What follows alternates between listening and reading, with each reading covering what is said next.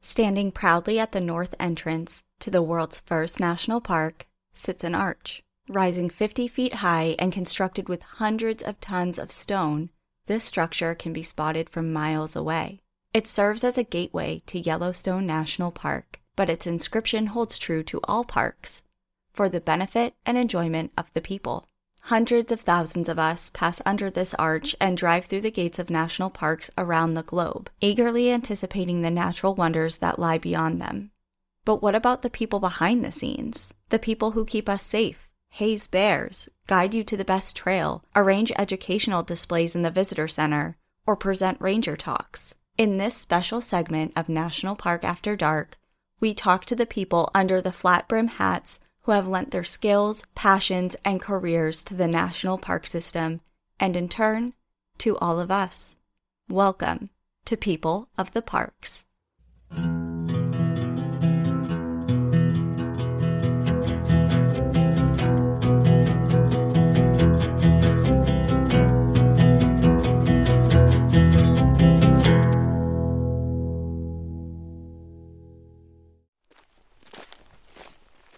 Hi, everybody. My name's Cassie. And I'm Danielle. Welcome back to our show. We have a new surprise. If you've been listening long enough, you know that every week we have a different story every Monday bringing us to a different national park. And for spooky season, we decided to give you all a treat. And that is an introduction to our little segment that we created called People of the Parks. And this is our very first episode. We're really excited about this. Our goal for this is we want an in-depth look at the people who actually work in these parks that we love and respect so much. And we want to get firsthand experiences of the people who are the ones who are making us safe or working towards conservation or historians in the park, the people that really know what's going on there, because we think that's so interesting. So to be able to talk to them and interview them and then have all of you be able to be here with us and talk to them with us is just something that we thought would be really cool. So today, for our very first People of the Parks episode, we are speaking with Kevin Grange. He is an award-winning freelance writer with an emphasis on the medical field, adventure, and travel. He has extensive experience living and working in some of our favorite places, the national parks,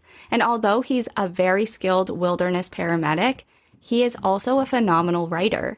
His newest book is called Wild Rescues, A Paramedic's Extreme Adventures in Yosemite, Yellowstone, and Grand Teton, and that book caught our attention very quickly. We both read it and just knew we had to speak with him. Inside this book, he has stories of all these different calls that he's been on in Yellowstone National Park, Yosemite, Grand Teton. He's responding to bear calls, bison gorings. He talks about this all. He even works with the Jenny Lake Rangers that we talked about in one of our episodes.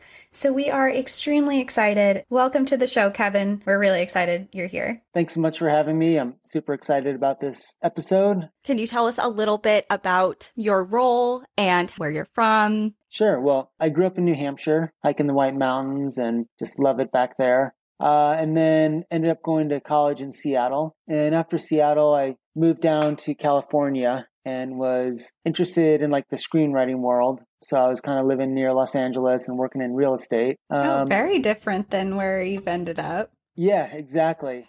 But after a few years, I realized like my heart wasn't really into it. You know, I met a friend who had taken an EMT class and, you know, it sounded super exciting. And one of my first jobs was a lifeguard at Water Country in Portsmouth, New Hampshire. Oh yeah, my God. We've been there.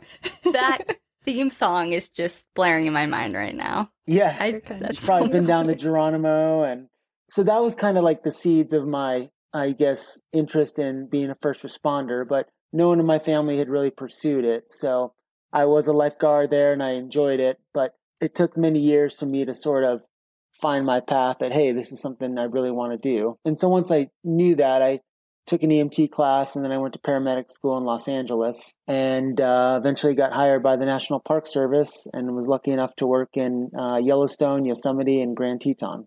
Great places to work. I mean, a beautiful place to end up for sure. Definitely, yeah. And I'm currently a full-time firefighter paramedic with Jackson Hole, and then I'll work in Grand Teton as a summer seasonal paramedic on a part-time basis. Very cool. Can I ask, What made you decide to write a book about your experiences as a paramedic in the Park Service? Great question. For me, writing is like an act of celebration. And so when I have a great experience and when I meet amazing people, I really want to share that with others. And so I love the mission of the National Park Service, which is to celebrate and conserve these special places that, we hear about Zion and, Grand Teton and Mount Rainier and all those places, but there's actually over 400 park units, and some of them are, historical places or, national seashores. So the mission of like keeping those unimpaired and protected for future generations, I love. And the writer in me, once I started running all these crazy calls in the national parks, was like, hey, there's a lot of drama here and there's a lot of exciting and entertaining things. So I knew it sort of had the material for a book. And then I guess lastly, I wanted to sort of inspire people to visit our national parks and maybe consider working there as a summer seasonal or a volunteer. Speaking of that, we have so many listeners that are super interested in either going to school to become law enforcement, going for paramedic, or want to become a ranger and be involved in the Park Service in some way. And you said you got your foot in the door by doing seasonal work. Do you think that that is the best recommendation for getting into work with the Park Service? Definitely. One thing that I guess people don't know is, under the flat hat of the National Park Ranger, there's many different types of rangers. And so there's people who work kind of the guard shacks when you come in and handle entrance fees. And then there's interpretation rangers who give presentations and fireside chats. There's wildland firefighters, maintenance. And then I was working in the visitor and resource protection division.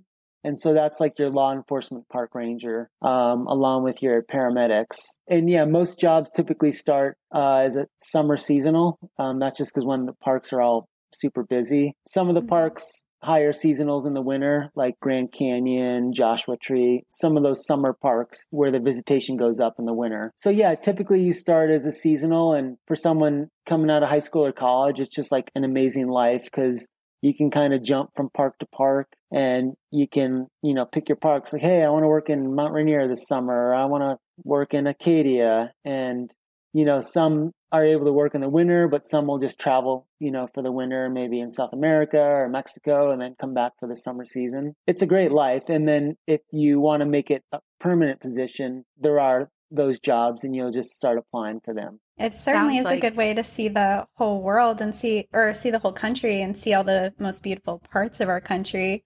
And I know that you started seasonally, but before you even got into the Park Service, in your book, you mentioned that you actually started working as a paramedic in Compton. Yes. So how was that experience? That's a very widely different experience from where you are now.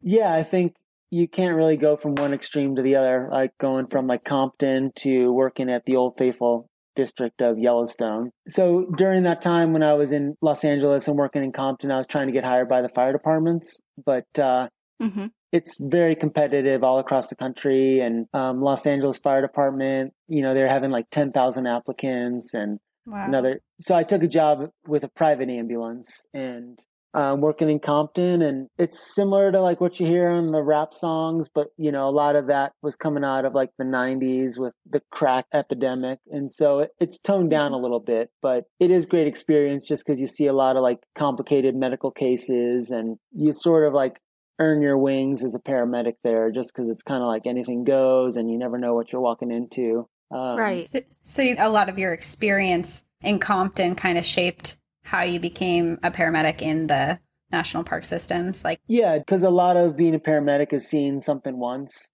So I was able to see a lot of different types of calls and just get that experience. Whereas in sort of these like rural areas, the call volume's a lot lower.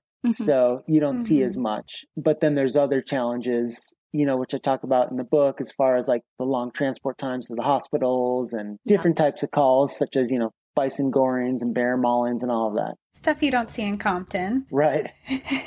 Well, let's get into that. Of course, the book is broken into the 3 different parks. Yellowstone is my favorite park. I think a lot of people feel that way as well. It was the first park I ever visited back in 2011. That's where I picked up the Death in Yellowstone book and a little seed was planted. Sure. And I think a lot of people are very taken by the park for a lot of reasons. And of course, it's one of the most visited parks. My question, as far as your experience there, we have seen obviously a huge influx of visitors in the national park system, I think, over the last few years in general.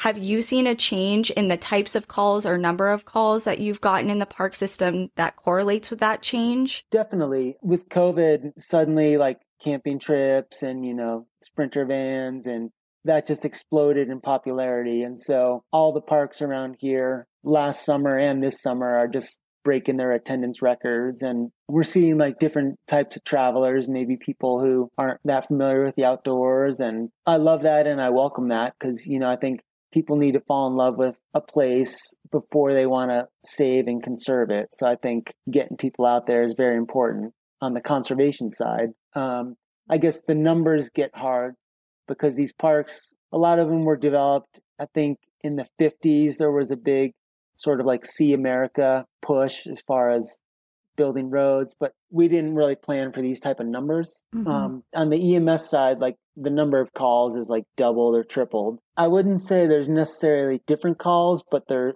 a lot more of the same calls, such as, people hiking when they're not prepared or, without a map or without sort of like the 10 essentials, like flashlight or, maybe more search and rescues and that type of thing. One thing I'd just like to tell everyone as far as like safety is whenever you hike, carry the 10 essentials. And then a huge one, which is saved more than a few lives, is put your itinerary in your windshield. So if you like don't come back, we can know where to look for you. We can say like, oh, she went to do the paintbrush divide and she was going to spend a night up there. So we know where to begin the search if someone is ever overdue. Wow, that's a really good idea that no one had ever told me before. Yeah, and people think like, oh, if someone walks by your car and they see like a note on the windshield that says itinerary, they're going to like break in, but it's not really the case. Like we don't hardly have any break-ins in the national parks, Yeah. You obviously probably want to take your wallet with you, but yeah, a woman wrote to me recently who read the book and she was involved in a rescue in Death Valley. And she was out there, I think 5 or 6 days. And the whole reason the Rangers found her was because they left their itinerary in their car. So, wow. I think that's one thing that rings true for a lot of the stories, not only that we've researched or covered, but just that we see in the news is I think a lot of people are like, well, I'm just going for the day or a couple hours, or I've been here before and I'm familiar with the area and don't think to do that. Like, I mean, maybe if you were going on a backpacking trip for days that you weren't familiar with and maybe by yourself, that would cross your mind to leave an itinerary. But I think it's really underrated for a lot of journeys and treks that people take. So that's a really great piece of advice that I think everyone can utilize all the time. Great. Yeah. A lot of people have the question of like, what can I do to be safer? And so I just thought I'd add that because that's an easy thing to do that helps out a lot. Yeah. I know you talked about it a lot in your book, but just for everyone listening, what are the kind of calls that you go on in the national parks? A lot of them is complicated medical calls. And so when people come to the national parks, they don't like leave their pre-existing conditions at home. So if they have high cholesterol or if they have asthma or that all comes with them. And then a lot of times when people are on vacation, they want to take a vacation from everything. So maybe they're sleeping less because they're traveling and they don't want to drink water because then you got to pull over and use the restroom and they stop taking their meds. So a lot of times that sort of stress on the body and their pre-existing conditions kind of merge. And then we're getting calls for, shortness of breath, chest pain in the middle of the night. That's sort of like, I would say, the older population. So there's a lot of these medical calls. And then there's like the trauma of people just being active in the outdoors, whether it's climbers falling at Yosemite or people just breaking an ankle, as they're hiking. And then there's also like the whole search and rescue side of things, which is people go out and they get lost and just trying to find them.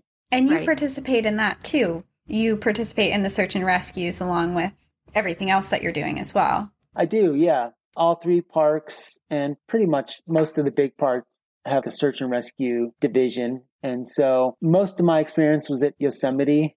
just because it's close to like San Francisco and Sacramento. So they have over 250 search and rescue operations every year. Wow. And so generally I'm on the ambulance, but if there's a missing hiker or someone who's hurt, they'll send us up the trail to get to them. And then it's kind of a matter of getting them out of there. So there's this idea that like transportation is a form of treatment. When you're working in backcountry setting, it's like, hey, we got to get them towards the hospital. So are you going to try to hike them out, or maybe use like a wheeled litter, or are they very critical and you need to call in a helicopter? And what's the weather doing? Is that a possibility? So that's sort of the challenge, but also part of the adventure of working as a wilderness paramedic. Yeah, it's certainly not boring. Every single time you get a call, it has to be so much different depending on, like what you said, weather changes everything, and where they are and their conditions and all of that. And then just as you probably read in the book, it's just some of the calls that you hear, you know, like motorcyclist versus bison, or one call, you know, this driver hit a pronghorn antelope and it flew over the car and then hit a motorcyclist, or like people trying to take selfies with the bison and getting gored. And Right. even a scuba diver at Yellowstone, which was like, they were scuba diving in the Firehole River, and you know, we get the call like, hey, you have an unresponsive scuba diver. And it's just like, you never even consider that people might scuba dive in Yellowstone, let alone in the river, you know? Right. Yeah. Right. Some of these calls, when you get them, I can't even imagine what must go through your head before you even get to the scene. As far as the various calls that you've gotten throughout all of your experiences in the park, would you say there are a couple that resonate with you most for either the person touched you or their situation or the outcome? Are there particular calls that have remained with you and changed you as a paramedic and how you practice emergency medicine? Yeah, definitely. There's one call at Yosemite where this woman was ice skating and hit her head, and she ended up having a brain bleed, and we were able to recognize it and call for a helicopter. And the hard part with being a paramedic is a lot of times you don't know what the outcome is. That one, she ended up having a skull fracture and a couple different brain bleeds, but she came back, you know, a couple months later and brought us a gift basket. And that was just amazing, just because we a lot of times don't know what the outcome is, whereas she came back and thanked me. Another search and rescue one. This one I like to tell because I think there's a lot of lessons learned, where this young man was missing for a couple days. We found him and he'd been out in like the pouring rain and it was cold. So he was kind of hypothermic. And when we got to him, he was kind of standing and could open his eyes, but as we got him in the ambulance, he just like crashed and his vital signs tanked. And that was really interesting to me and was a great learning moment that you would think the moment the rescuers got there, he would improve. But what happens is someone's out there and their kind of sympathetic nervous system, their fight or flight response is kind of keeping them alive. It's like contracting the vessels to keep the blood pressure up and keeping the heart rate up. So you get them in a warm ambulance and then they kind of almost like give up and then everything starts tanking. So it's actually a very dangerous part of like a rescue mission. So from that, I learned that, you know, once we get to the patients, the call isn't over and you got to keep the patient involved in their own care. It's like, hey, we're here, the worst is over, but you can't give up now. You know, you got to keep fighting with us. And, you know, hopefully you don't have that. They kind of call it the after drop phenomenon. Yeah. Physiologically, there's also some truth to like the cooler blood in the extremities. You know, once you warm them up, it comes back to the heart, kind of this like bad blood. So I say that if anyone listening is ever on a rescue mission or thinking of like talking as a treatment and, you know, keeping the patients positive and involved in their own care. So that was a good one. And then I guess another one that the book touches on is the hard part of just seeing some of these tragedies in the outdoors. And to me, they hit home harder because, you know, I grew up camping with my family in the White Mountains, and it's just everyone's having these amazing family memories, and then to have a tragedy like cardiac arrest or a very bad injury, it seems to hit harder just because you're in such a beautiful setting. Yeah. Part of what I really loved about your book was how honest you were about how much some of these situations affect you and how much these are real people that you're working with, and kind of what you just said, these tragedies that are happening in such a beautiful setting and sometimes unexpected. I really liked how honest you were about talking about your side of things from seeing it and trying to help these people that are there. Yeah, well, I appreciate that. And another thing is in a city, you'll pick a patient up on the ambulance and it's like a 5-minute transport to the hospital. Whereas here in the national parks, it could be 45 minutes to like 3 hours. So you're really spending a lot more time with the patient. And, the medicine tends to be over fairly quickly as far as like, you splint that arm, you get that IV, and then you have an hour or two with the patient. So it's a really good time to connect with them and, get to meet them. And what I find is when people have an accident or injury on these trips, they've had this dream of, say, visiting Yellowstone for years. And there's this disruption. They're kind of mourning that, hey, this dream is over. Maybe they have to get off that bus tour. So the dream really is over. So just kind of being there for them and showing like compassion and right. Just saying like, hey, Yellowstone will be here next year. So, it's important you get to the hospital. And so there's just that whole human side of, being a paramedic in a national park that was interesting for me. One of my favorite parts of your book was, I believe you called it the bucket listers. Oh, yes. Yeah. Because when we're researching and reading, and especially circulation of different headlines of poor choices that people make in national parks, that is very easy from our perspective to say, well, they weren't prepared or they made the wrong choice or they weren't experienced. And I think through your perspective of writing about the bucket listers and just what you said, the communication and the relationship that you form with people, you're bringing a different perspective that I think is important for everyone to keep in mind. When you're at a national park, it may have been your third, fourth trip to Yellowstone or to the Grand Tetons, or you live nearby or whatever. But for some people, and a lot of people, it's a dream and maybe the first and only time they're going to be there. And I think we should keep in mind that there are people that even though they aren't the most experienced or something terrible happens, whether it's an accident or they just weren't properly prepared and it was because of their own negligence, it's important to keep in mind that these are people that are there for the same exact reasons you are, because they love the outdoors and they want to see these beautiful places and help conserve them. So I think that I really, really appreciated that perspective in your book. And we know what the bucket listers are, but could you explain a little bit for everyone listening? Sure. The bucket listers, a lot of times when people come through here, they're on these bus tours that maybe start in Salt Lake and they hit Zion and Bryce, and then they go up to, Yellowstone, and then they come down through Grand Teton into Jackson. And a lot of it is like an older population, people who maybe haven't had that experience in the outdoors, and it's their dream to just see all these national parks. Many times they know it's their last chance because they are old and they have a lot of pre-existing medical conditions. And so it's kind of on their bucket list. And I guess when I first started working there in Yellowstone, we would get the calls at like 2 a.m. One guy, he'd had 7 heart attacks. And I was just kind of like, you've had 7 heart attacks and, Old Faithful is over 7,000 feet above sea level. And like, why are you here? But then as I met these people and talked to them, I realized that there was kind of like a great like affirmation of living.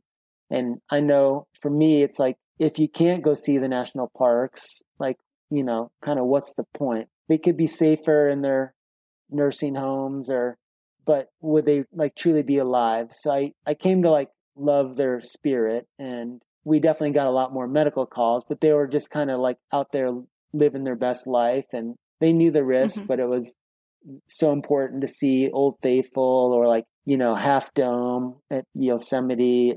So I really liked that attitude, and my perspective switched, and I was a lot more welcoming to them. I'm like, hey, that's awesome. That I hope I'm 95 and, going to check out El Capitan, or, you know what I mean? Mm-hmm. Absolutely. And I mean, get out here while you can, and I think I agree. When I read that, I really appreciated that perspective of it too, just from not judging people so much too when you see them in the park, especially if you're walking down the boardwalks in Yellowstone and they're moving really slowly or something like that. Like you don't know what people are going through, and the fact that people are going out to these national parks as a, hey, I might not be around much longer. Let's go see some of the most beautiful parts of our country. And again, another thing like, the bison traffic jams, or there's a bear, and try to stay like compassionate because, some of these people have never seen an elk or a deer. And we all grew up in New Hampshire, so we've probably seen, but to them, it's just like their minds are blown. So, Right. when they stop in the middle of the road, try to be polite to encourage them to keep driving, So. I've definitely had a few handful experiences myself in Yellowstone. I've been there a couple times, and I have seen quite a few people who try to get very, very close to the wildlife there. I think it's probably from watching a lot of Disney shows, and there's just this thought that they're friendly, and we've had people try to put their like little kids on top of a bison for like a bison ride, and Oh my gosh. the whole like selfie thing. People will climb over the rails at Yosemite to stand right next to the waterfall, and unfortunately a few have like tumbled over. The rules are in place for a reason. Yeah, it's just kind of trying to educate them. And a lot of these parks, when you go in the entrance station, they're giving you handouts about like not taking selfies with the bison and just like, keeping your distance and that type of thing. And that's part of something that we like to talk about on here too, is just being mindful and respectful of wildlife for your own safety and also for the safety of the wildlife. One of the things in your book that you mentioned, you were talking about how you are in the ambulance by yourself sometimes. And you were talking, one of your stories in particular, that you went on a call and there was no one else available. And part of that was because they were responding to visitors who were interacting with wildlife. Is that something that is pretty common, that you don't have other rangers available to come help because they're dealing with visitors who are interacting with wildlife or doing something that they shouldn't be doing inside the park? It's pretty common, especially at like Yellowstone, because there's the thermal areas for the hot springs and the geysers. And we obviously don't want to put up a bunch of fences. Yeah. Because visually, right. But when there's no fence, a lot of the rangers there are dealing with people like walking on thermal areas, which are very fragile, and people have fallen through. It's kind of like a thin crust. And then these bison jams, they'll be out there directing traffic for 8 hours, the park rangers. So I guess, a lot of the response on the ambulance is affected by rangers kind of dealing with some of these things. So. I think that that's something really important for people to know, because I know as myself as a visitor, if I knew that me breaking the rules was hindering someone being saved in a dire situation, that would definitely make me think twice about walking out into these thermal areas or trying to take a selfie with a bison. Or even I've seen park rangers not yelling, but like instructing visitors to step away from animals and then continuing to take photos, like, hold on, one more minute. Sure. And if I knew this background story of like, hey, we actually have really important places that we need to be, that's not right here, that would motivate me to be a little bit more respectful of that. We understand people want to stop, but if they could just like pull off the road so then the traffic can continue, just kind of simple things like that. Right. Yeah, like we don't want to hinder your experience, but we also want you to be safe and responsible while you're here as well. Yeah.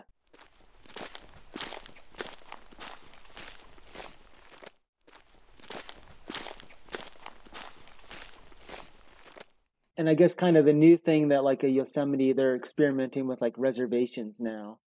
Just because there are so many, it would be like, hey, I want to take my family to Yosemite on, October 15th, and then you make a reservation to enter the park. So they're kind of capping some of the tourist numbers that something like some ski areas have done. And so we might see more of that in the future at different parks. Yeah, with the influx of visitors. And like you said, I don't think that originally the park system was prepared for that. And there has to be some sort of guidelines in place to keep everyone safe and, of course, conserve the parks themselves.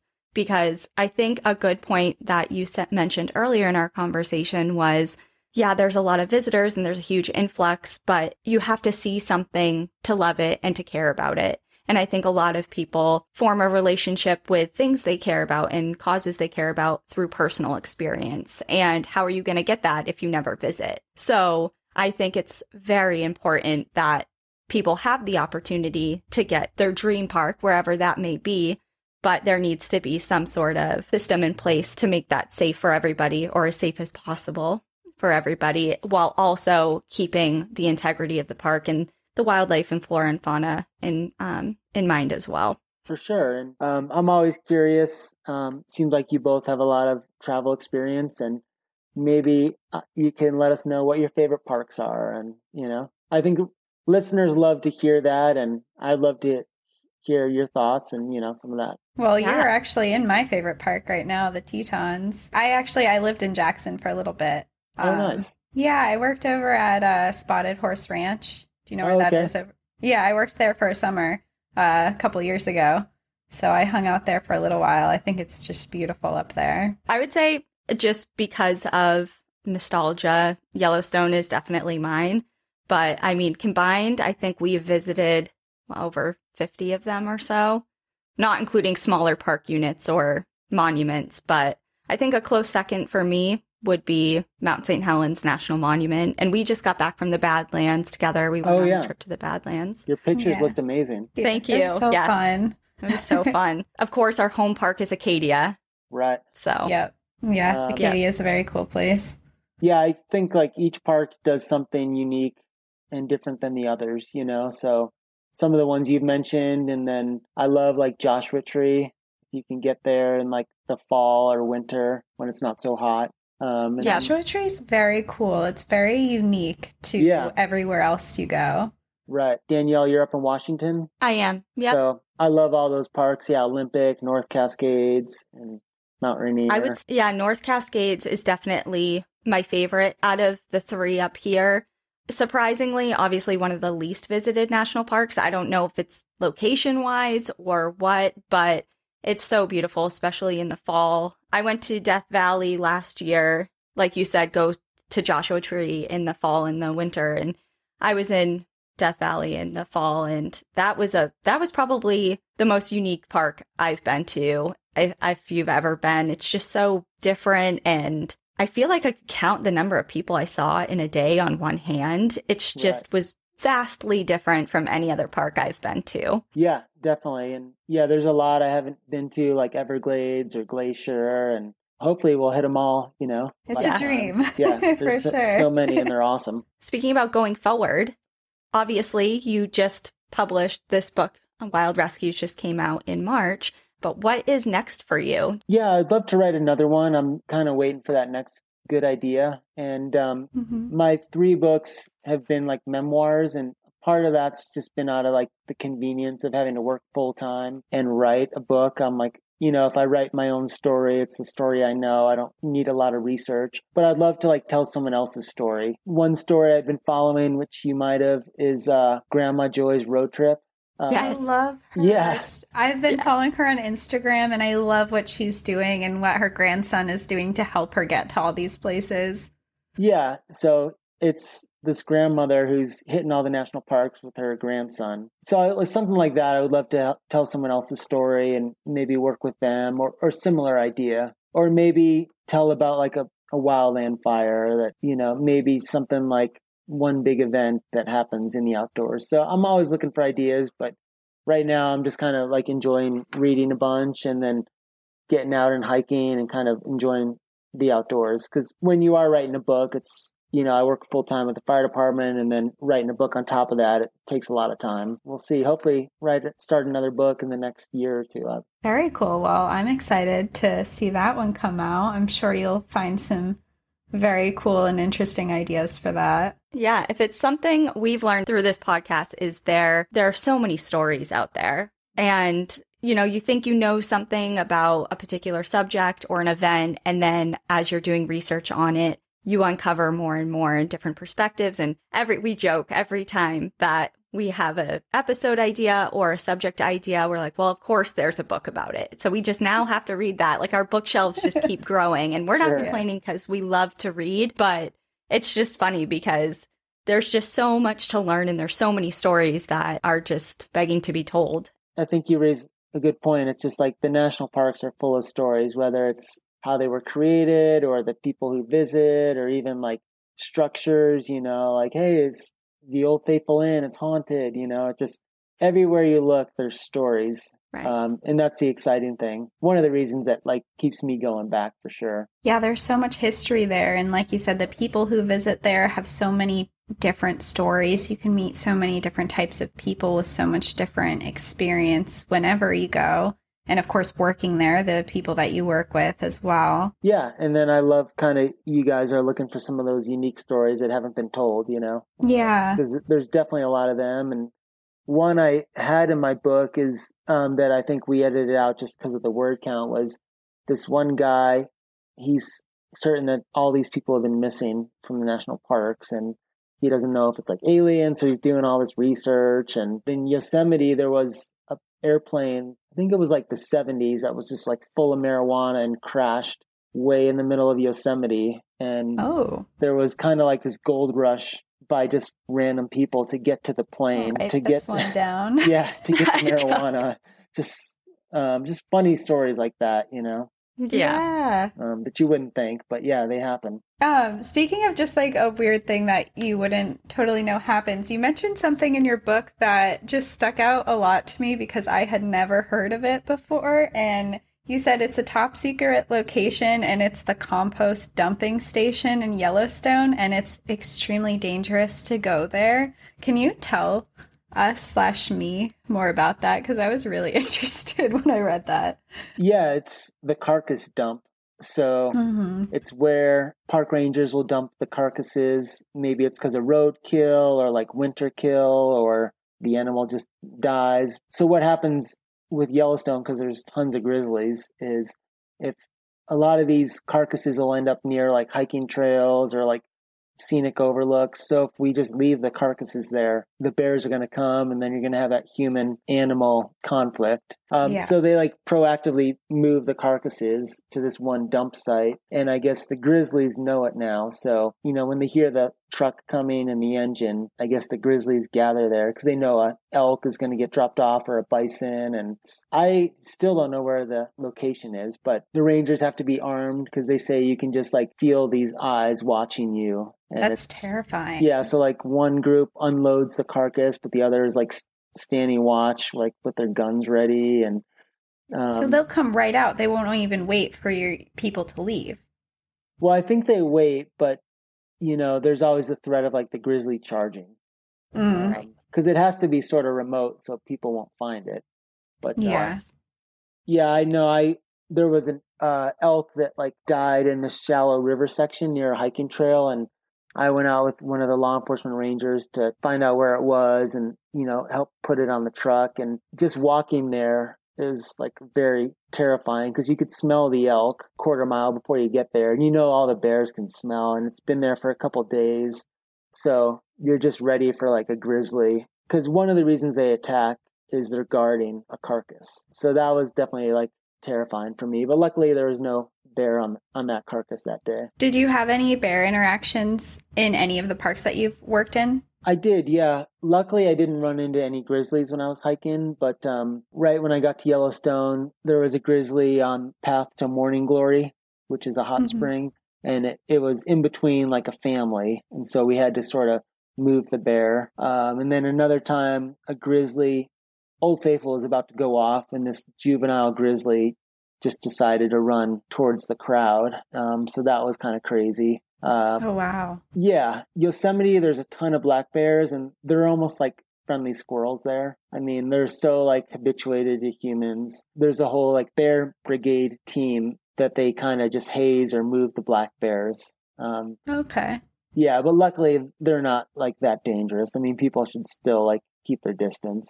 Yeah, like don't try and touch them, but they're not as aggressive as grizzly bears. Yeah, and then here in the Tetons, there's definitely some grizzlies. Most famously, like 399. She's over 20 years old and probably like the most famous grizzly in the world. And she gave birth to 4 cubs, which is like very unique, and they all survived. And now she's still, you know, running around with her 4 cubs, and she'll probably like kick them out in the next year or so. I had a grizzly experience kind of in the Tetons when I was visiting. I was camping over in the Jenny Lake campground, and I was sleeping in just a tent out there, and I woke up in the middle of the night and there was a grizzly right outside my tent, and I could hear, we didn't have any food, thankfully. It was just kind of going through the campsites, but it woke me up because I heard like the grunting and it was not the most pleasant thing to wake up to, that is for sure. Yeah. So how did you handle that? I stayed completely still and I didn't breathe and I just waited for it to leave. Oh, okay. Nice. Yeah. It left, thankfully. It just, because we didn't have anything. I don't even think we had taken food out because we had gotten in late and we literally just parked, set our tent up and went to bed. So I think it was just kind of walking by, and then it went into the next campsite and kept going. And sure. But it was definitely a scary thing to wake up to. I definitely would have been terrified, but good for you for not having food in there. And at the parks out here, you can't even leave food on your picnic table. Like say you have lunch and then you're going to go for a hike. No food can be out in the open unless you're with it, which makes sense because of the bears. And I did notice that everywhere they have those bear containers too for your food. So you can keep everything there. We know you're short on sleep. We don't want to take up too much more of your time, but we do want you to tell everyone where they can find your book, follow you, follow your journeys, and keep up with you. Yeah, well, again, thanks so much for having me. I've had a great time. And as she alluded to, I just got off a 48-hour shift and we had a bunch of night calls. So yeah, I'm on Instagram and Facebook. And my books, you can find them on Amazon, or I really encourage people to support their local bookstore so they can order them. And my first book is called Beneath Blossom Rain, and that's about a trek I did in the Himalayan kingdom of Bhutan. I kind of describe that as like Bill Bryson's A Walk in the Woods set in the Himalayas. Obviously, it's not as good because he's an amazing writer, but it's a similar type of narrative style. And then my next book is about going to paramedic school at UCLA in Los Angeles. So that's kind of just urban, a lot of action. And then, as you guys mentioned, the most recent one is Wild Rescues, about working as a paramedic in the National Park Service. Thank you so much for talking to us. And we really both enjoyed your book a lot. And it's been a lot of fun getting more of an insight from the author himself. Awesome. Thanks for all you guys are doing to keep people excited about the national parks. And yeah, I had a great time today. So thanks so much. Thank you so much, Kevin, for talking to us today. That was awesome. That was so informative, and I feel like I learned a lot today. That was such a great conversation from someone who knows the park so intimately and sees so many things that are going on all around us, but just as visitors, we're kind of blind to. Yeah, while we're hiking out or we're watching Old Faithful explode or whatever, we're having a good time, and in the background, we have paramedics that are saving lives a mile down the road from us and we don't even know. So to talk to Kevin, who's inside these parks and doing all these great things, was just so much fun. And we just have such a huge respect for our first responders. And we just love the opportunity to be able to talk to them and to bring them to the forefront of how important they really are. If you enjoyed our conversation with Kevin today and want to learn more about his adventures as a paramedic in Yosemite, Yellowstone, and the Grand Tetons, be sure to go pick up his book, Wild Rescues, at your local bookstore or snag it on Amazon. Yeah, we had a really great time reading his book. It is so incredibly interesting just listening to his story of how he got into being a paramedic, to the experience that he got and the learning curve from his first job to going into the national park system. And then all of these calls that he goes on are so interesting, and he does such a good job of making you feel like you're there with him and painting a really good picture of exactly what's going on. We'll add a link to buy it into the show notes, and we'll add it to our book recommendation page on our website. So that's our entire first episode of People of the Parks. This is something that we do want to continue doing. How often, we don't have a set plan yet, but we will be doing another episode in the future. This was really fun, and we definitely are planning to do more episodes like this. And speaking of fun, so we started spooky season with a very fun giveaway, and we're going to end spooky season with another giveaway. Treats for everyone. So Kevin has been gracious enough to donate 10 of his books, Wild Rescues, for this giveaway. We are so thrilled to be partnering with him and a couple other really cool outdoor brands. We have a combination of food and outdoor gear, but starting with the food, yummy stuff, Fernway Food Company is first up. Fernway Food Company makes thoughtfully produced and packaged outdoor meals. Trail Butter, who makes perfectly spreadable, calorie-dense trail food. And then we have Food for the Soul, who makes delicious vegan backpacking meals. We even have a coffee company. They're called Hiker's Brew, and they have adventure-ready trail coffee with a sustainable mission, always a plus. And then lastly, for the food, we have, if, coffee's not your thing, you need something with a little bit more of an edge, we've got Trail Toddy. So you can enjoy a delicious hot toddy wherever the trail may lead you. And then we have all our outdoor gear that also is part of this giveaway. So we have our friends over at Arc'teryx in Portland, Oregon. And we have 3 different ultralight, minimalist outdoor gear companies that are giving special things away. We have 6 Moon Designs, Chicken Tramper Ultralight Gear, and Canuck Outdoors. And last but not least, we have Kula Cloth, which is the original antimicrobial pee cloth for anyone who squats when they pee. So ladies, that's you. Raise your hand. Guys, no judgment, but everyone could use a cloth. Everyone could use a cloth. Guys should use a cloth. Everyone use a Kula cloth. Anyway, dribble, get that out of there. Get that out of there. Anyway, all of this stuff is being given away in this giveaway. There's a bunch of rules and different tiers that we're not going to go fully into on this podcast because it'll get confusing. We are posting it on our Instagram.